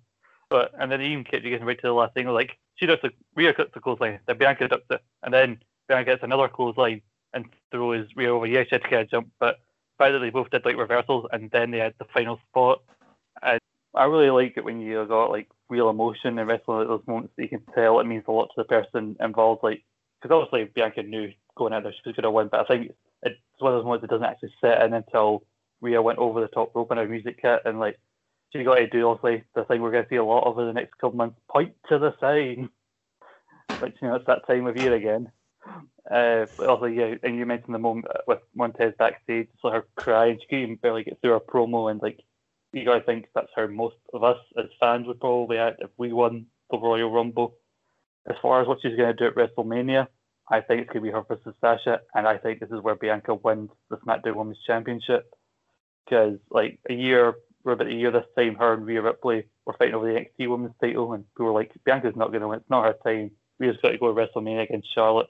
But now, like, Bianca, even though she had a rocky start in the main roster, she's done a hell of a lot the last couple of months. Like, it sucks that Bayley's elimination got missed. I'm not annoyed that Bayley got eliminated as early as she did. I just wish we'd have seen it, because her and Bianca were the main like rivalry going into this match, other than maybe like Lacey versus Charlotte. And so I think maybe Bayley will try and worm her way into the SmackDown Women's title match, like maybe force Bianca to put her title shot in the line, like Elimination Chamber or Fastlane. I definitely think this is like the coronation of Bianca Belair as like the head of the SmackDown Women's division, and her versus Sasha, I think, would be just a phenomenal match. And it's one we haven't seen before, which is a rarity now. Yeah, I mean, it definitely makes. This arguably not only made Bianca a star, but it also put Rhea like firmly into the consciousness of the main roster viewing audience. Because other than Damian Priest, who came up on Monday, I'm sure Rhea is gonna stick around, and we're gonna be seeing a lot more from her going forward. So congratulations to Bianca Belair. Like I said, that promo at the end was just spectacular. Just seeing her and Montez just embracing each other at the end, it just gives you hope for the world a little bit. And hopefully Bianca walks out of WrestleMania as champion. Next up, though, we had a last man standing match, easy for me to say, for the WWE Universal Championship that went about 25 minutes as Roman Reigns, the head of the table with Paul Heyman, took on Kevin Owens, who in my eyes is the rightful champion, but we will get to that. This match was hard-hitting. It was awesome. It was so fucking fantastic. To all those people who were like, oh, they just did a bunch of AEW spots. Yeah, no, they didn't. They did wrestling spots. Deal with it. They went outside of the Thunderdome into the actual sort of like the baseball diamond area of the stadium. It was cool to see like a different aspect of the arena. We saw that Miz just sort of leaves his Money in the Bank briefcase just sort of lying around, which not great, but not great. And then towards the end of the match, Kevin Owens takes the handcuffs that Roman Reigns first took out and handcuffs Roman Reigns to a stanchion. Paul Heyman can't get the handcuffs off, so the referee that came out after they knocked out one referee had to stop a count midway through so that Kevin Owens could get choked out at the end and lose the match. Overall, I thought this match was fantastic other than the last 40 seconds. So, Nathan, for your first little foray back into WWE pay-per-view, what did you think of this Universal Championship match between Kevin Owens and Roman Reigns? It was pretty perfect. I thought that they did a lot of crazy stuff you can expect from Kevin Owens. He's obviously got a reputation for stacking things on top of things and then jumping off them. There were some surprising spots. Like I was sure Roman Reigns was just going to move when Kevin Owens did the senton bomb off of the thing. Getting hit by the golf cart was cool. I know there's a lot of fury from losers that this was an AEW spot, but guys, if you go back even further in time, you will find a certain Mr. Kane driving a golf cart at WrestleMania. And the famous story being that Raven drove it, got it lodged against some cables, and nearly tripped out the entire stadium, apparently. So there we go with that. But this was fantastic. I thought Kevin Owens was wonderful. Roman Reigns is an incredible villain, which is exactly what a lot of people wanted from him. Other than the ending, where obviously something went wrong, obviously Paul Heyman doesn't know how to use keys, then this match was pretty on the money. I think the ending would have been good if they could have pulled it off with Kevin Owens not realizing Roman Reigns had got back up and then into the guillotine. But great match. Seeing them go all over the building, beating the shit out of each other was fantastic. And yeah, pretty perfect. Still preferred Sasha versus Carmella, but this was pretty close behind it in terms of enjoyment. So I have a question. I don't remember. Was Roman back yet by the time? Like, was he doing this thing when you stopped watching? Yeah, because Hell in a Cell was him against Jey Uso, wasn't it? Oh, true. Yeah. True. Yeah. We talked about like Payback in that, didn't we? Before, yeah, I think you were still watching. We were talking about Payback, and that's why he came back and like won the title, despite doing nothing in the match. And I read those tweets from Rob from the Bronx. I've not heard from him in a while. Oh, I don't remember any of that. But like sure. the guy who angrily messaged me anytime I tweet something. No, I remember that guy, but I don't remember. Was that when Braun was champion? Yeah, like when the it was Braun and the Fiend. Okay. Yeah, but no, this was great. Kevin Owens is just simply fantastic, and watching him beat up Roman Reigns is cool. Paul Heyman always adds value. He the way he stares at Roman as he does his entrance, It's just fantastic. Like it's literally just me looking at greasy food, greasy, sexy, shiny teethed food, and what a match! Great stuff. The show is fantastic. If you can't tell. Yeah, exactly. It's so refreshing to talk about a WWE pay-per-view that was just good for a change. Scott, so what did you think about the match? Was this match the night for you, other than the Rumble matches, of course? Did the spot at the end sort of fuck up your enjoyment of the match, or were you able to just sort of let it go because the other 23.5 minutes were great? I probably would be match of the night for me. It did a lot better than you thought it would, being the fact that this was the only match sandwiched between the two Rumble matches. And also, which is becoming an uphill battle for certain people when there was a place right after a Rumble as we found for previous years. But I really enjoyed it. The golf cart scene, given the fact that it was just a long shot of just Kevin Owens always on. You wonder where the hell is Roman, and just I don't know, just takes him out, and he takes a full brunt of that golf cart. And I think I said it best on the skate gods when Roman, did he do it for The Rock?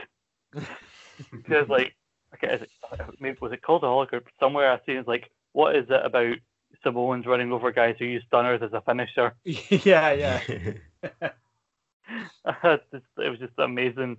It came out of nowhere. The forklift spot, not enough forklifts in wrestling, and the Money in the Bank thing just proved how stupid The Miz is, because he was so focused on trying to get a record deal with Bad Bunny rather than realizing that the WWE champion wrestled only 2 minutes but still has injured ribs, and you have the 2-on-1 advantage here. Goldberg's not going to help him. He's too knackered. He's wrestled one of his only 2 matches a year. Miz could have easily cashed in here, and it would have been believable. Also, Drew could have easily won it back before Mania, but still, Miz clearly does not think in kayfabe. As far as the finish goes, I thought it was weird that Jey didn't get involved at the time, but then I realised apparently he's not medically cleared, which is why he wasn't in the Rumble despite declaring himself for it. Apparently, from what I've heard, the spot where the place on the handcuffs where the keyhole was on a different side from when they expected it to be, which is why it took Heyman so long to do the keys. I probably shouldn't have, but I laughed when the referee got taken out. Just and just grab him, fuck you. And I thought they should have just kept sending referees out, and Roman just keeps taking him out until the handcuffs are off. And by the time he's out, there's just this trail of referees behind him across the Thunderdome. Just how many poor referees taken out. And I don't think the finish is bad because it just went. I'm trying to think how to frame this.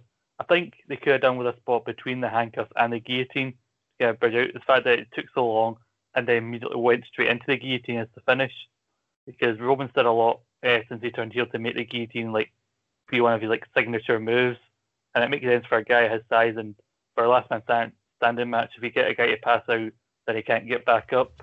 It's just I wish they'd done something between that and the handcuffs and not just go straight for it. You give us 30 seconds more and do something noteworthy in those 30 seconds, and then do the guillotine spot. I think people may have been slightly more forgiving, even though people were obviously gonna make fun of the handcuffs thing for taking so long.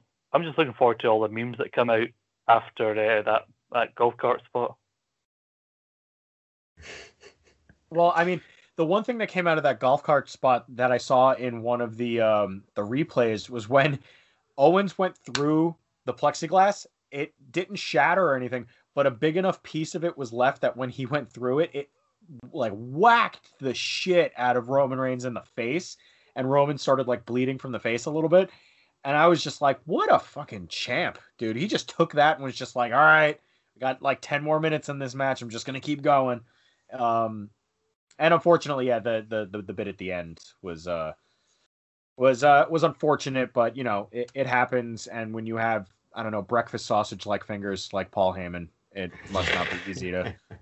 Nah, I kid, Paul, I kid.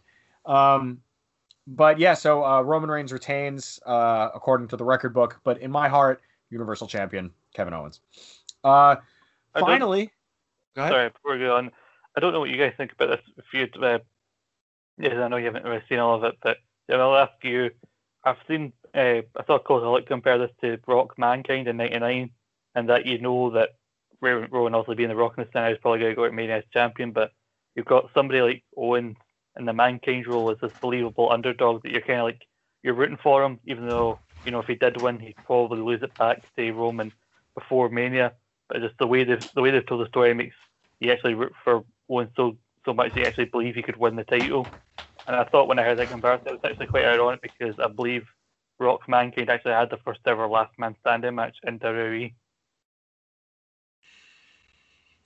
Can't think of one before it, but yeah, I don't really think Kevin Owens is going to win just because I just didn't really believe Roman Reigns was going to lose this close to Mania. But I mean, they could have done a swerve with Kevin Owens kind of winning and then just losing it again. So there's always that chance. So I think you always kind of have that belief. And I actually thought when they did the handcuff spot, I kind of thought, oh God, Kevin Owens is going to win, but this is going to kind of be an out, especially when Paul Heyman was like faffing around with the keys, because you've kind of reached a point where you're like, oh, are they actually just going to do a thing where Paul Heyman couldn't get it undone in time, so Roman has an out? But then it turned out to just be kind of a fuck up.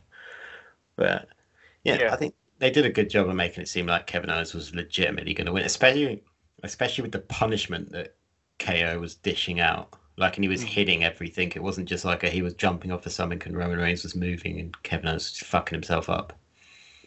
Yeah. There you go. I also didn't know that, until you just said it, I didn't know that the Usos weren't cleared. So I kind of expected them to jump Kevin Owens at some point. Yeah, well, I think Jimmy is the one that's been injured for ages. He's meant to come back sometime. I think it was predicted early 2021 when he first went out, so he should hopefully be back soon. And then Jay, I don't know what happened. I remember him having a match, I think it was against Nakamura a couple of weeks ago, so maybe something happened there we don't know about. But like, it was because right before the Nakamura match, he declared himself for the Rumble. And then I was wondering, like, when I got to the final two entrance, he came out, I'm like, gee, this is not going to be number 30, is he? Because, like, unless they explain that maybe Paul Heyman pulled some strings to get him that spot, like, it'd be kind of a weird choice for number 30. Injuring an Uso. More like Nia Jackson. Okay. I do agree with you, like, they could have used that as an out, the finish, because it could have helped to create tension between Roman and Heyman. Yeah, maybe they don't want any, because, like, there's no real logical reason for there to be tension between the guys, unless Brock is coming back. Like, that's the only logical thing, unless another old Paul Heyman guy is going to come back. Yeah. Curtis Axel. Sure. I remember people talking about Brock coming back to win the Rumble, and actually, I wouldn't have minded if Brock came back to win because he's got a history with Drew being the guy who took the title from him and also being a Heyman guy. I actually thought it would have been interesting if Brock came back because he has an interesting story waiting with either champion. Be nice to have a WrestleMania-less Brock Lesnar. Brock Lesnar-less WrestleMania. Wrong way around there. Scratch that, reverse it. Yes, flip, reverse it. But yeah, it'd be nice to have a WrestleMania without Brock. Just for 1 year. Because they said like 25,000 each night potentially for WrestleMania. I don't know if they think that's enough fans for Brock to worth paying Brock what he probably is asking for.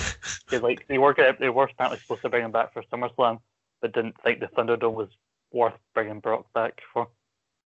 I think it's nice having a gap between it because it's the thing of how can I miss you if you won't go away, Dolph. But like not seeing him for ages, it kind of builds tension of when they are going to bring him back, because you know he is going to come back because of that money. All right, so for the main event of the evening, we move on to the 30-man over the top rope Royal Rumble. We have Edge and Orton coming in at 1 and 2 respectively. Don't know why it got flipped around, but who cares? It's the same spot. It really helped me out because we had a sweepstake going in a Discord group that I'm in, and I unfortunately drew number 1, which was going to be Randy Orton. I was like, fuck. But then they reversed it, ended up winning an Amazon gift card. Oh, nice. Yeah. Aren't you a lucky boy? Yeah. There you go. Maybe we can get Scott that new microphone. Anywho, Number 3 was Sami Zayn. 4 was Mustafa Ali. So you had the heels all beaten up on Edge. Randy Orton was very aggressive here, where he was like, "Yeah, I like that. Do it. Like, hit him again." It was strange how I know like they're all heels and Edge is a face, but just the way they were all just ganging up on him so aggressively. It's almost as if like they're all gang like, "I fucking hated Haven," just beating him up like it's a poor man supernatural, just beating him up. And Poor man supernatural. Oh, spot on. Also, Randy Orton, those burns cleared up really nice. He must have got some aloe vera or something on those. He said he had first-degree burns. Let that sink in, ladies and gentlemen. A man wore a mask and then had makeup put on so he could look like he had first-degree burns. First-degree burns is essentially sunburn. You call that bloody makeup? It looked like he just rubbed a jar of jam on his face. It was awful. And then they healed. So, like, the fuck? A miracle. Miracle of modern science and medical technology, ladies and gentlemen. Speaking of miracles of modern It's almost like science Randy and medical Orton technology. Yeah, it's fair. It's very You'd fair. have thought it. Speaking of modern marvels of medical technology and science, Jeff Hardy's in at number 5. He got no eliminations and was only in there for about 3.5 minutes. Kind of got done dirty because he got eliminated by the next person to come out at number 6, which was Dolph Ziggler. He is here to show the world. Come on. I saw this during the Rumble. I don't know how many other people saw this.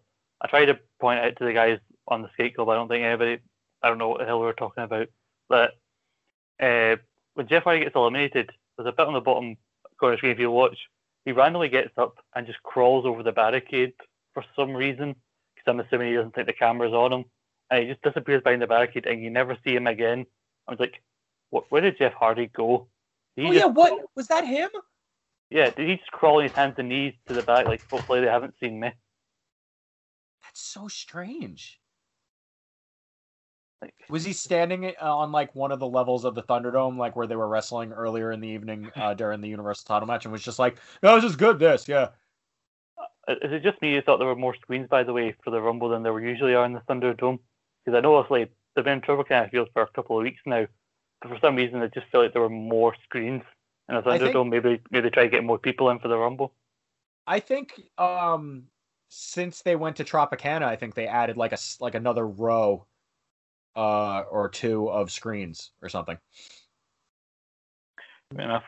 It just looked more to me. I thought maybe I'm just not paying close attention to the weekly TV to notice. And it's hard to, dude, when it's fucking trying to put you to sleep. It's like visual chloroform.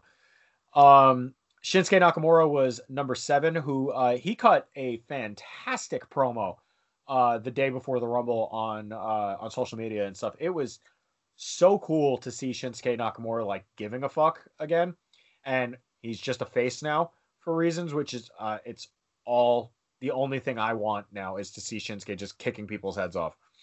He went about 22 minutes, didn't get any eliminations, but he had a good showing. I was kind of bummed when he went out before like the final 4. Next up was Carlito Caribbean Cool. I spit in the face of people who don't want to be cool. Bite apple, spit.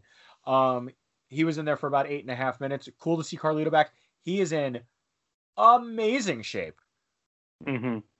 Yeah. Or his new catchphrase apparently is, "I don't spit in the face of people who don't want to get COVID." Because had him grab the apple, but he couldn't actually spit it. He's somebody else I really wanted to be here, but I was sure wasn't going to be here. Because obviously there's the whole thing about Legends Night. And then he just came back randomly. He's like, and yeah, he is fucking jet. And then he showed up on Raw. Apparently he's on some sort of trial period, so maybe we'll see more Carlito going forward. I think he wants to be a producer or something next. And apparently MVP's vouching for him, so. Hey, there you go. Fucking A. And I think we're owed a Carlito versus Shelton Benjamin one-on-one contest again. Let's go. Next up is Xavier Woods at number 9. Him and the rest of the New Day had a Brody Lee tribute gear on, which they will be auctioning off, and all the money is going to go to, is it his family or was it the some foundation he liked? I can't remember. I didn't actually notice the gear at first, but I remembered it watching back. But it was a nice touch because I'm pretty sure like one of them, I think maybe Xavier's, one of them has like gear which features an image of him beating up Xavier. Oh, really? There's an image of him just powerbombing Xavier Woods, I think, because obviously they would have fought him and Rowan like a number of times over the years. Yeah. Coincidentally, next up was Big E, who goes about half an hour in this match. He was also another odds-on favorite, although he got pulled out by Omos or Amos or Amas or Mustafa. Like it's just because Osmosis Jones comes out and grabs him, he's not officially in the match. Yeah, I'd see. I like if it was just one or whatever, I wouldn't have really given too much of a shit. But like, he eliminated like 2 or 3 people. Like, either get rid of them or just be like, no, Big E, you're still in. Mm-hmm. Next up is John Morrison, followed by Ricochet, who, oh my god, I just have so many fucking questions. Like, if he was going to be in the Rumble anyway, why have him wrestle AJ with the stipulation that he wouldn't be in the Rumble if he lost? I don't know. If you start pulling at threads, you're not going to have a good time. If you pizza when you French fry, you're going to have a bad time. Elias. I think I've heard, but I can't confirm this either way, but from what I've heard, maybe he was only put in there because of Keith Lee not being there. Because Keith Lee apparently had to isolate because Miriam might have tested positive or been in contact with someone who tested positive. So that's why he wasn't able to say, because Keith Lee was a favourite going into it as well. But I agree with you, the whole thing with AJ, by the way, because for a few weeks people were trying to prove themselves against AJ to get in the Rumble. Like, why is AJ all of a sudden the man that's proving ground for the Rumble to get into it? He's never actually won one. But what is it that makes him the authority on the Rumble and who gets in? I guess, it came down from on high, and he has a big guy standing next to him. I mean, listen, Scott, you don't have to come in here with your logic and, solid, sound reasoning and ruin my inane one-sided rants, because I know that Vince isn't going to suddenly call me and be like, listen here, pal, we had it all figured out. I'll take my sound reasoning and shove it up my ass. It would be appreciated. Thank you. 13 was Elias. And then it was Damian Priest at 14. He had a pretty decent run at 15 and a half minutes. I sincerely hope that they've cut down his entrance. I don't need the seizure lights and all that other nonsense. The Miz was at 15. Bro at 16. He was in there for 31 and a quarter minutes. Actually got to tie things up with Seth Rollins a little bit. Luckily, we did get to see that confrontation, which was nice because we know that Rollins has said that he doesn't want to work him, but apparently that is now out the window. Riddle did get one elimination. He had a pretty decent showing, going over 30 minutes. Daniel Bryan, another... I guess he was sort of the favorite here. A lot of people really wanted Daniel Bryan to win this one. He goes about 29 minutes in there, but it does get eliminated by Seth Rollins. So maybe there's like a feud that will start to brew there between Rollins and Bryan. That would be, fun. I mean, anything with Daniel Bryan, I'm all about. Hands where we can see him, Scott, because Kane came out at number 18. Kane! It's got to be Kane. In his 18th Royal Rumble appearance, he went less than 2 minutes because he got eliminated by Damian Priest. He did get 2 eliminations though. Fuck Damian Priest. I hope he fucking has a shit time on the main roster. I hope he's on main event every bloody week. Hate that man. Because Kane came back. He was trying to break the record that he set 20 years ago, and Damian Priest had to bloody ruin it. And honestly, was somebody listening to our Rumble book, because I'm not trying to be a dick here, but I had Carlito in there. And I thought, oh, I'll be fine because people know I like Kane. I'll throw Kane in there. And then he actually came out.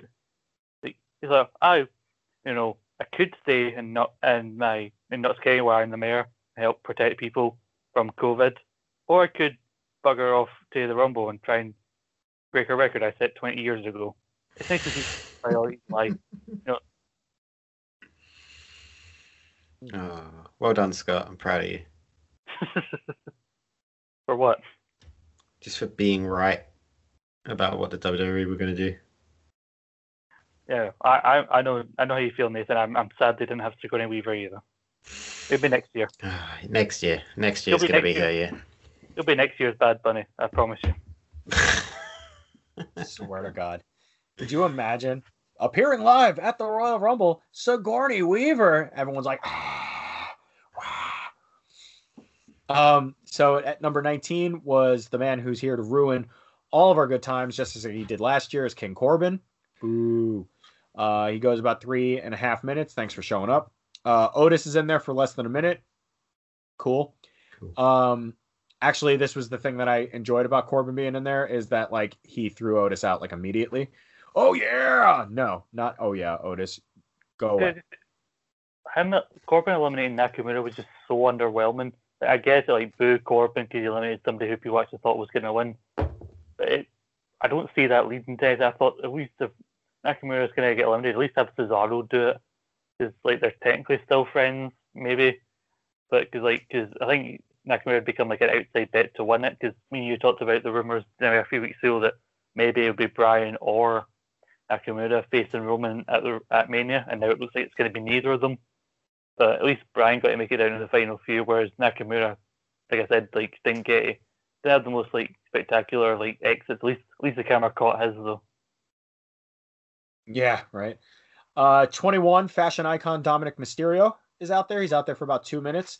The gear was pish. We've gone over that already. Big Bobby Trashley is in at number 22, and it took Big E, Christian, Daniel Bryan, and Matt Riddle to eliminate him. Cool.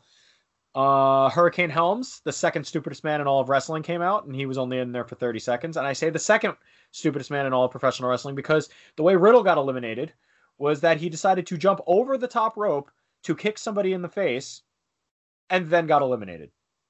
Dumbest person in wrestling. 24, though, is where the real story is Christian. He made his return after 7 long years of telling people that he's done. It's never going to happen. Blah, blah, blah, blah, blah, blah. One more match. Comes out, he lasts about 18 minutes and has a great showing here. Hopefully Christian is going to stick around. Word on the street is that he has a part-time deal, so here's hoping we get another tag title reign with him and Edge, or at least give Christian the Intercontinental title or something, right? Yeah, definitely. I love Christian. It's great. It's nice to see him back. He obviously didn't get to end his career on his terms in any way, shape, or form. So someone said that apparently he was #1 contender for the IC title when he had to retire or something. So I think Big E needs to give Christian a shot. And Big E was champion at the time too. Oh, everything comes full circle, eh? Doesn't it? It's Christian. I'll never forget that moment. Just how underwhelming John Gresham was in that moment. But literally, like I popped for seeing the Hurricane. Like, yeah, he did the exact same spot he did in bloody 2002 with the double chokeslam, but hey, it was fun. And then like I think I was a second or so ahead of a couple of people on the Skype call. So I'm trying to not like react too much to certain picks.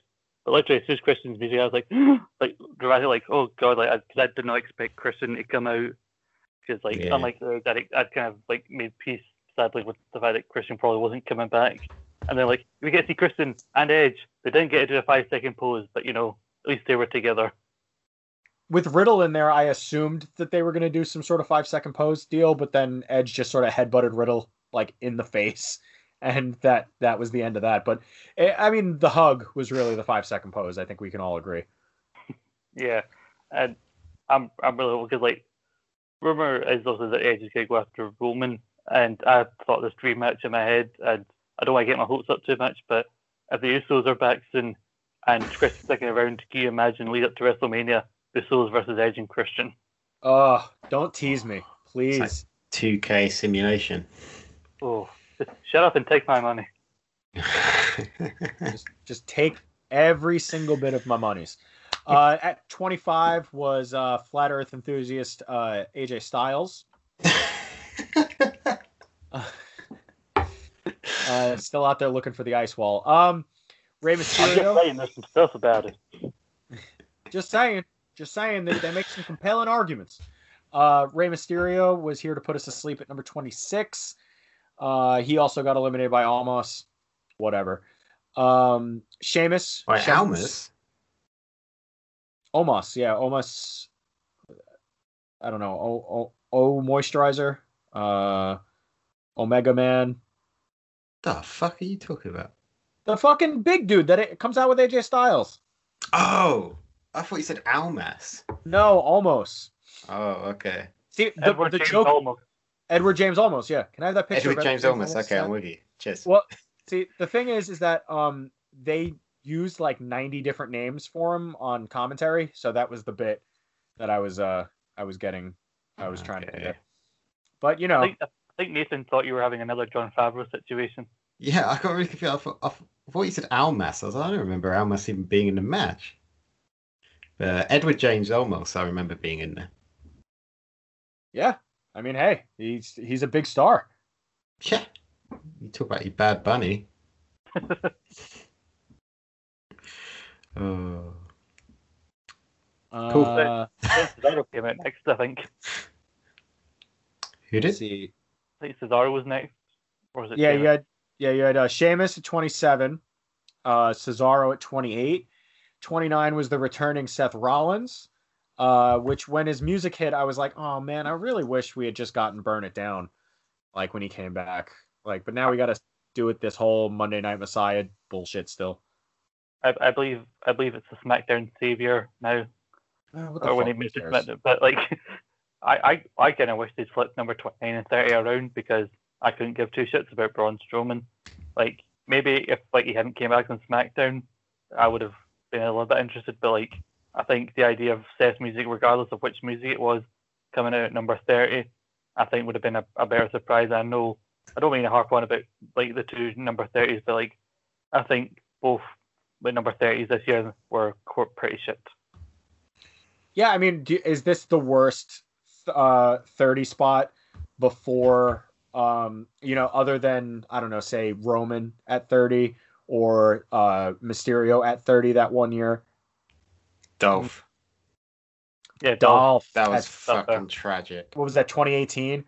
Yeah, when he just Goldust was in there, wasn't he? He just like ran in, eliminated Goldust, and then got eliminated. And it was just like, what's the point? And it was just after he'd like quit. Yeah, with the US title, when he was like, "Oh no, you guys don't respect me," and like, "Yeah, we don't. Fuck off." And then he actually thought he was going to hopefully go away for a while and then come back. And then he came back and forgot about the US title, never mentioned it again. Never mentioned it again. That was pish. It was pish. Absolute pish. And then after all was said and done, Edge came out as the winner of the 2021 Royal Rumble for the men. We didn't even talk about what they did with Randy Orton. Edge beat him up with a chair, and then Randy Orton looked super angry, and then he went to the back, and then he came back right at the end. For like half a second. Everything they do in every single Rumble when someone has to go to the back. I think the thing about this was, like for a second I was like, oh, did he fuck up the chair shot? And oh, that would suck if like they had something planned or whatever. And then they hung on to him. They kept showing him on camera, and then they showed him in the trainer's room, and I was like, oh, here we fucking go. He's gonna come back out at the end and win. Like, fucking bite me. Like, I don't know, but luckily, Edge was here to save us all. Much like Chris Jericho in 2008. He was here to save us all, and he did, and he won. And he's going to be on NXT tonight. He might have already been on NXT. I don't know. I haven't looked. And then on Raw, he said that he hasn't made his decision yet. So cool, I guess. I'm sure we'll see him on SmackDown as well. He has mentioned in interviews that he, if he is in a title program, he's going to be there every day. He's going to do what he can to be around as much as humanly possible. If they didn't have much for him, then he would only be around sometimes. But since he's in the big WrestleMania program, he should be around a lot. So lots of interesting matchups, and I'm sure he has like his sort of like pick of the litter.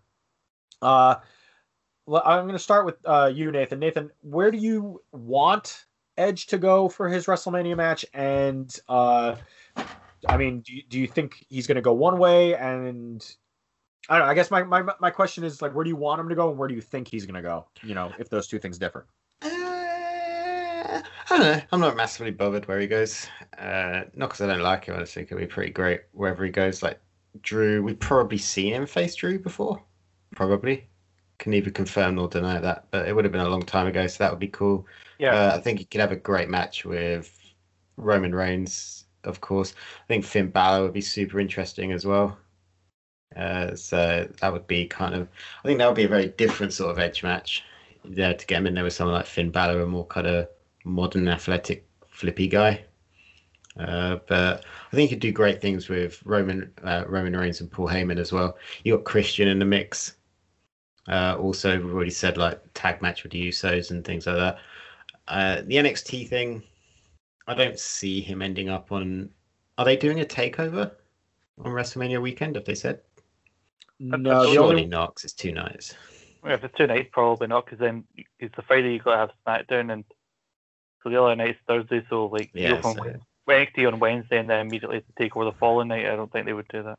then I guess you could do Edge v Finn. That would be interesting. Like, it depends if Edge is going to be heel or face. You presume he's going to be face. So logic, it heads towards Roman Reigns. I think I'd like to see Edge v Roman Reigns with kind of all the Usos and a Christian who can wrestle as well. Kind of go in there also. So I think he'll probably end up going for Roman. I don't know. I think the NXT thing is probably to kind of tease maybe they're going to do it. Give Edge a match at the takeover that's kind of next weekend, unless Finn already has a match. Has he already got a match? not that I'm aware of, but he has like suitors for the title. I think it's looking like been swiping on Tinder. I think the takeover that they've announced to be on Valentine's Day, which is actually called Vengeance Day, I believe. I don't think they confirmed it, but I think by everything that they've been doing the last couple weeks, it's going to be Balor versus Dunn. That'd be cool. I'd like to see Pete Dunne v Edge as well. I think that'd be great. There's so many kind of things, and if Edge is saying he's going to be back kind of full time if he's in a major storyline, then which isn't difficult. Like the shows are in one place, so he just has to stay around there. But I think probably Roman, Edge v Roman. Yeah, it seems like the clearest path to travel, I think. What about you, Scott? Yeah, I think like you said, I don't think you'll go after the NXT title. It's a good possibility, but I think because Charlotte went after Rhea and the NXT Women's title, they're keeping that as a possibility for the Rumble winner. So they're kind of teasing you with it. And because also Charlotte chose the NXT Women's title, they're showing you that it could happen.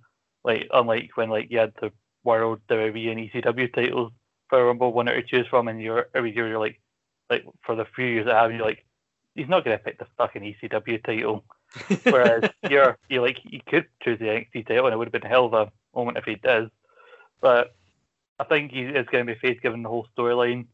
Then him versus Roman, and a kind of a battle of the spears, which I think is what they wanted to have between him and Goldberg last year. Although I think the only issue is that Roman clearly has the better spear of the two. But I think it would be weird because it would be weird to see Edge be the one to end this like run for Roman, unless Roman wins it back, because I think no matter how, even if Edge does win it, he probably won't hold it for long. But, I think given Heyman's involved, they could tell a really good story between those two, and I probably wouldn't mind Edge winning the title. I know there's a lot of debate about having a part-timer win this Rumble and a new star winning the Women's Rumble, but would you rather Randy win it for the third time? I wouldn't. I don't mind Edge. If he's going to be around full time and he actually wants to be here, he's wanting to end his career on his terms. It's not like when they brought Batista back and unwisely wanted him to win the Rumble or win Triple H. So I'll win the Rumble, and then I'll definitely put over Roman at Mania, and everyone will definitely love that. They don't. So it's as a part timer, technically winning it for the right reasons. So I'm all for Edge at Mania, and I'm actually looking forward to seeing what he does, because I don't know if he's seen it as a photo up of Edge with the match times or how long he was in both of these Rumbles, his match time with his match with Orton and his match with Orton at Backlash, and none of these are over or less than 20 or 30 minutes, so he's not coming back just for the payday. He's putting in a shift. Yeah, I mean, he's fucking superhuman to be able to come back at, what is he, 46, 47? Yeah. Like that, yeah. I know he's in his 40s, which I think is funny about the fact that Vince doesn't like numbers for Mania because it makes it seem old, and yet the guy who won the men's Rumble and is going to headline one of the nights of Mania is older than the event. Age is just a number these days. Edge is just a number. Yeah. Oh, yeah, ladies and gentlemen, we're ending on a high note today. All right. But yeah, that was the Royal Rumble. Edge is moving on to WrestleMania. Bianca Belair is also moving on to WrestleMania. Charlotte Flair, based on her reaction, already knows that she's going to be in some sort of match because just like it happened the last time, it will be a triple threat, guaranteed. And that's going to just about do it for us here as we wrap things up here. I'm going to go straight over to Scott McLeod first for all of your plugs and what you got going on and whether or not you've watched a good movie or a show lately. I mean, just give the people fucking everything, man. Well, I thought about good TV shows. If you're in the UK and you haven't watched Parks and Rec, it's recently all 7 seasons went up from the UK Netflix. So I'm probably going to rewatch that for the next couple of weeks. So check that out. You know, season 1 isn't the best, but, you know, stick with it. Follow me on Twitter at ScottMcLeod1986. Check out the Rogue Retro Smack interview, the main show I do over here. When I'm not doing shows with these two lovely gentlemen here. Second episode that I did with James from the Illustrated Wrestling Podcast is coming out this weekend. It's not the best episode that I've ever watched, but it's there. We do our best with it. Let us know at Rogue_Opinion. What name would you give to Bossman and Prince Albert's tag team? Because I couldn't honestly think of one that's that bad. But if you can think of a clever one, please let us know. At Scott and Paul's Ram Podcast at SP Rambling for all your wrestling and Fraser related needs. Eat, Sleep, Suplex, Retreat. We're doing a lot of stuff with our fantasy draft over there. We're doing a new concept of where we're having people paired up into tag teams. And our last season culminated at the Royal Rumble, and I won it. I didn't even expect to win it, but I did, and I was happy with that. But a lot of good stuff going over there at Suplex, Retreats. I'm everywhere, but I do enjoy being here with you two. Aw, such a heartwarming way to do the plugs. Wow, that really fills my heart. Anyway, Nathan, what else you got going on, buddy? Tell everybody what you got coming up in the world. Go back for the archives. So for Rogue Opinions, is at Rogue_Opinion on Twitter if you want to talk to us there. I'm at Nathan Greenaway on Twitter. My new podcast drops this weekend, coming if you're listening to it before the weekend of the 6th and 7th. It's called That Ain't Sport. It's a scripted comedy podcast about fake American style sports news shows. These guys very kindly lend their voices to the episode as well, so go give it a listen. It's only a pilot, so it's kind of more of a concept at the minute, but I'm hoping it will go well and it will go forward from there. That's at That Ain't Sport on Twitter, or just search That Ain't Sport wherever you get podcasts and you'll see the feed is already up. Back to you, Jimmy. It was nice to be back talking about wrestling, sort of. Well, hopefully we can have you back on again soon. Next Grapple update, I don't know, probably be sometime later this month. We'll work things out off air because that's not how things are done in the podcasting world. I am at Mr. Riot on Twitter. That's MRRI0T. Still looking at you, Matt Stryker. Got the voice. I got the chops. I've heard that guy, Mitch McMichael, over on That Ain't Sport is pretty good. And he says that I'm pretty good as well doing the commentary. So I'm going to have to side with the guy. He is from the 70s. Anyhoozle. Also, for all of your American indie wrestling needs, please go to youtube.com/Pro Wrestling Magic and on Twitter at Wrestling Magic, because if you've been keeping up, our last fight show was our biggest show of the year, Kingdom Come 5. It had a lot going on. We have new champions pretty much across the board, and it's all leading to our next show, The Roaring 20s 2, Behind the 8 Ball. We are setting up tapings for a couple weeks from now, and that will premiere at the end of the month.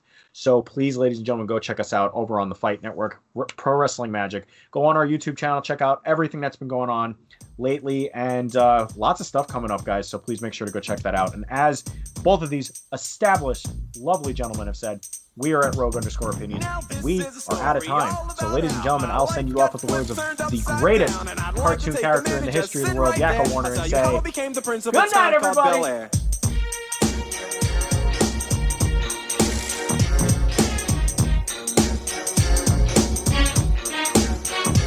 In West Philadelphia, born and raised on the playground is where I spent most of my days. Chilling out, maxing, relaxing, all cool and all shooting some b-ball outside of the school. When a couple of guys who were up to no good started making trouble in my neighborhood. I got in one little fight and my mom got scared and said, "You're moving with your auntie and uncle in Bel Air." I begged and pleaded with her day after day, but she packed my suitcase and sent me on my way. She gave me a kiss and then she gave me my ticket. I put my Walkman on and said I might as well kick it. First class, yo, this is bad. Drinking orange juice out of a champagne glass. Is this what the people of Bel Air living like? This might be alright. I whistled for a cab and when it came near, the license plate said freshen it a dice in the mirror. If anything, I could say that this cab was rare, but I thought, man, forget it. Yo, home's the Bel Air.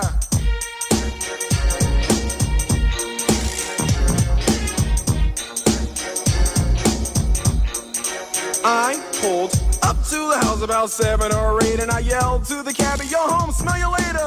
Looked at my kingdom, I was finally there to sit on my throne as the Prince of Bel Air.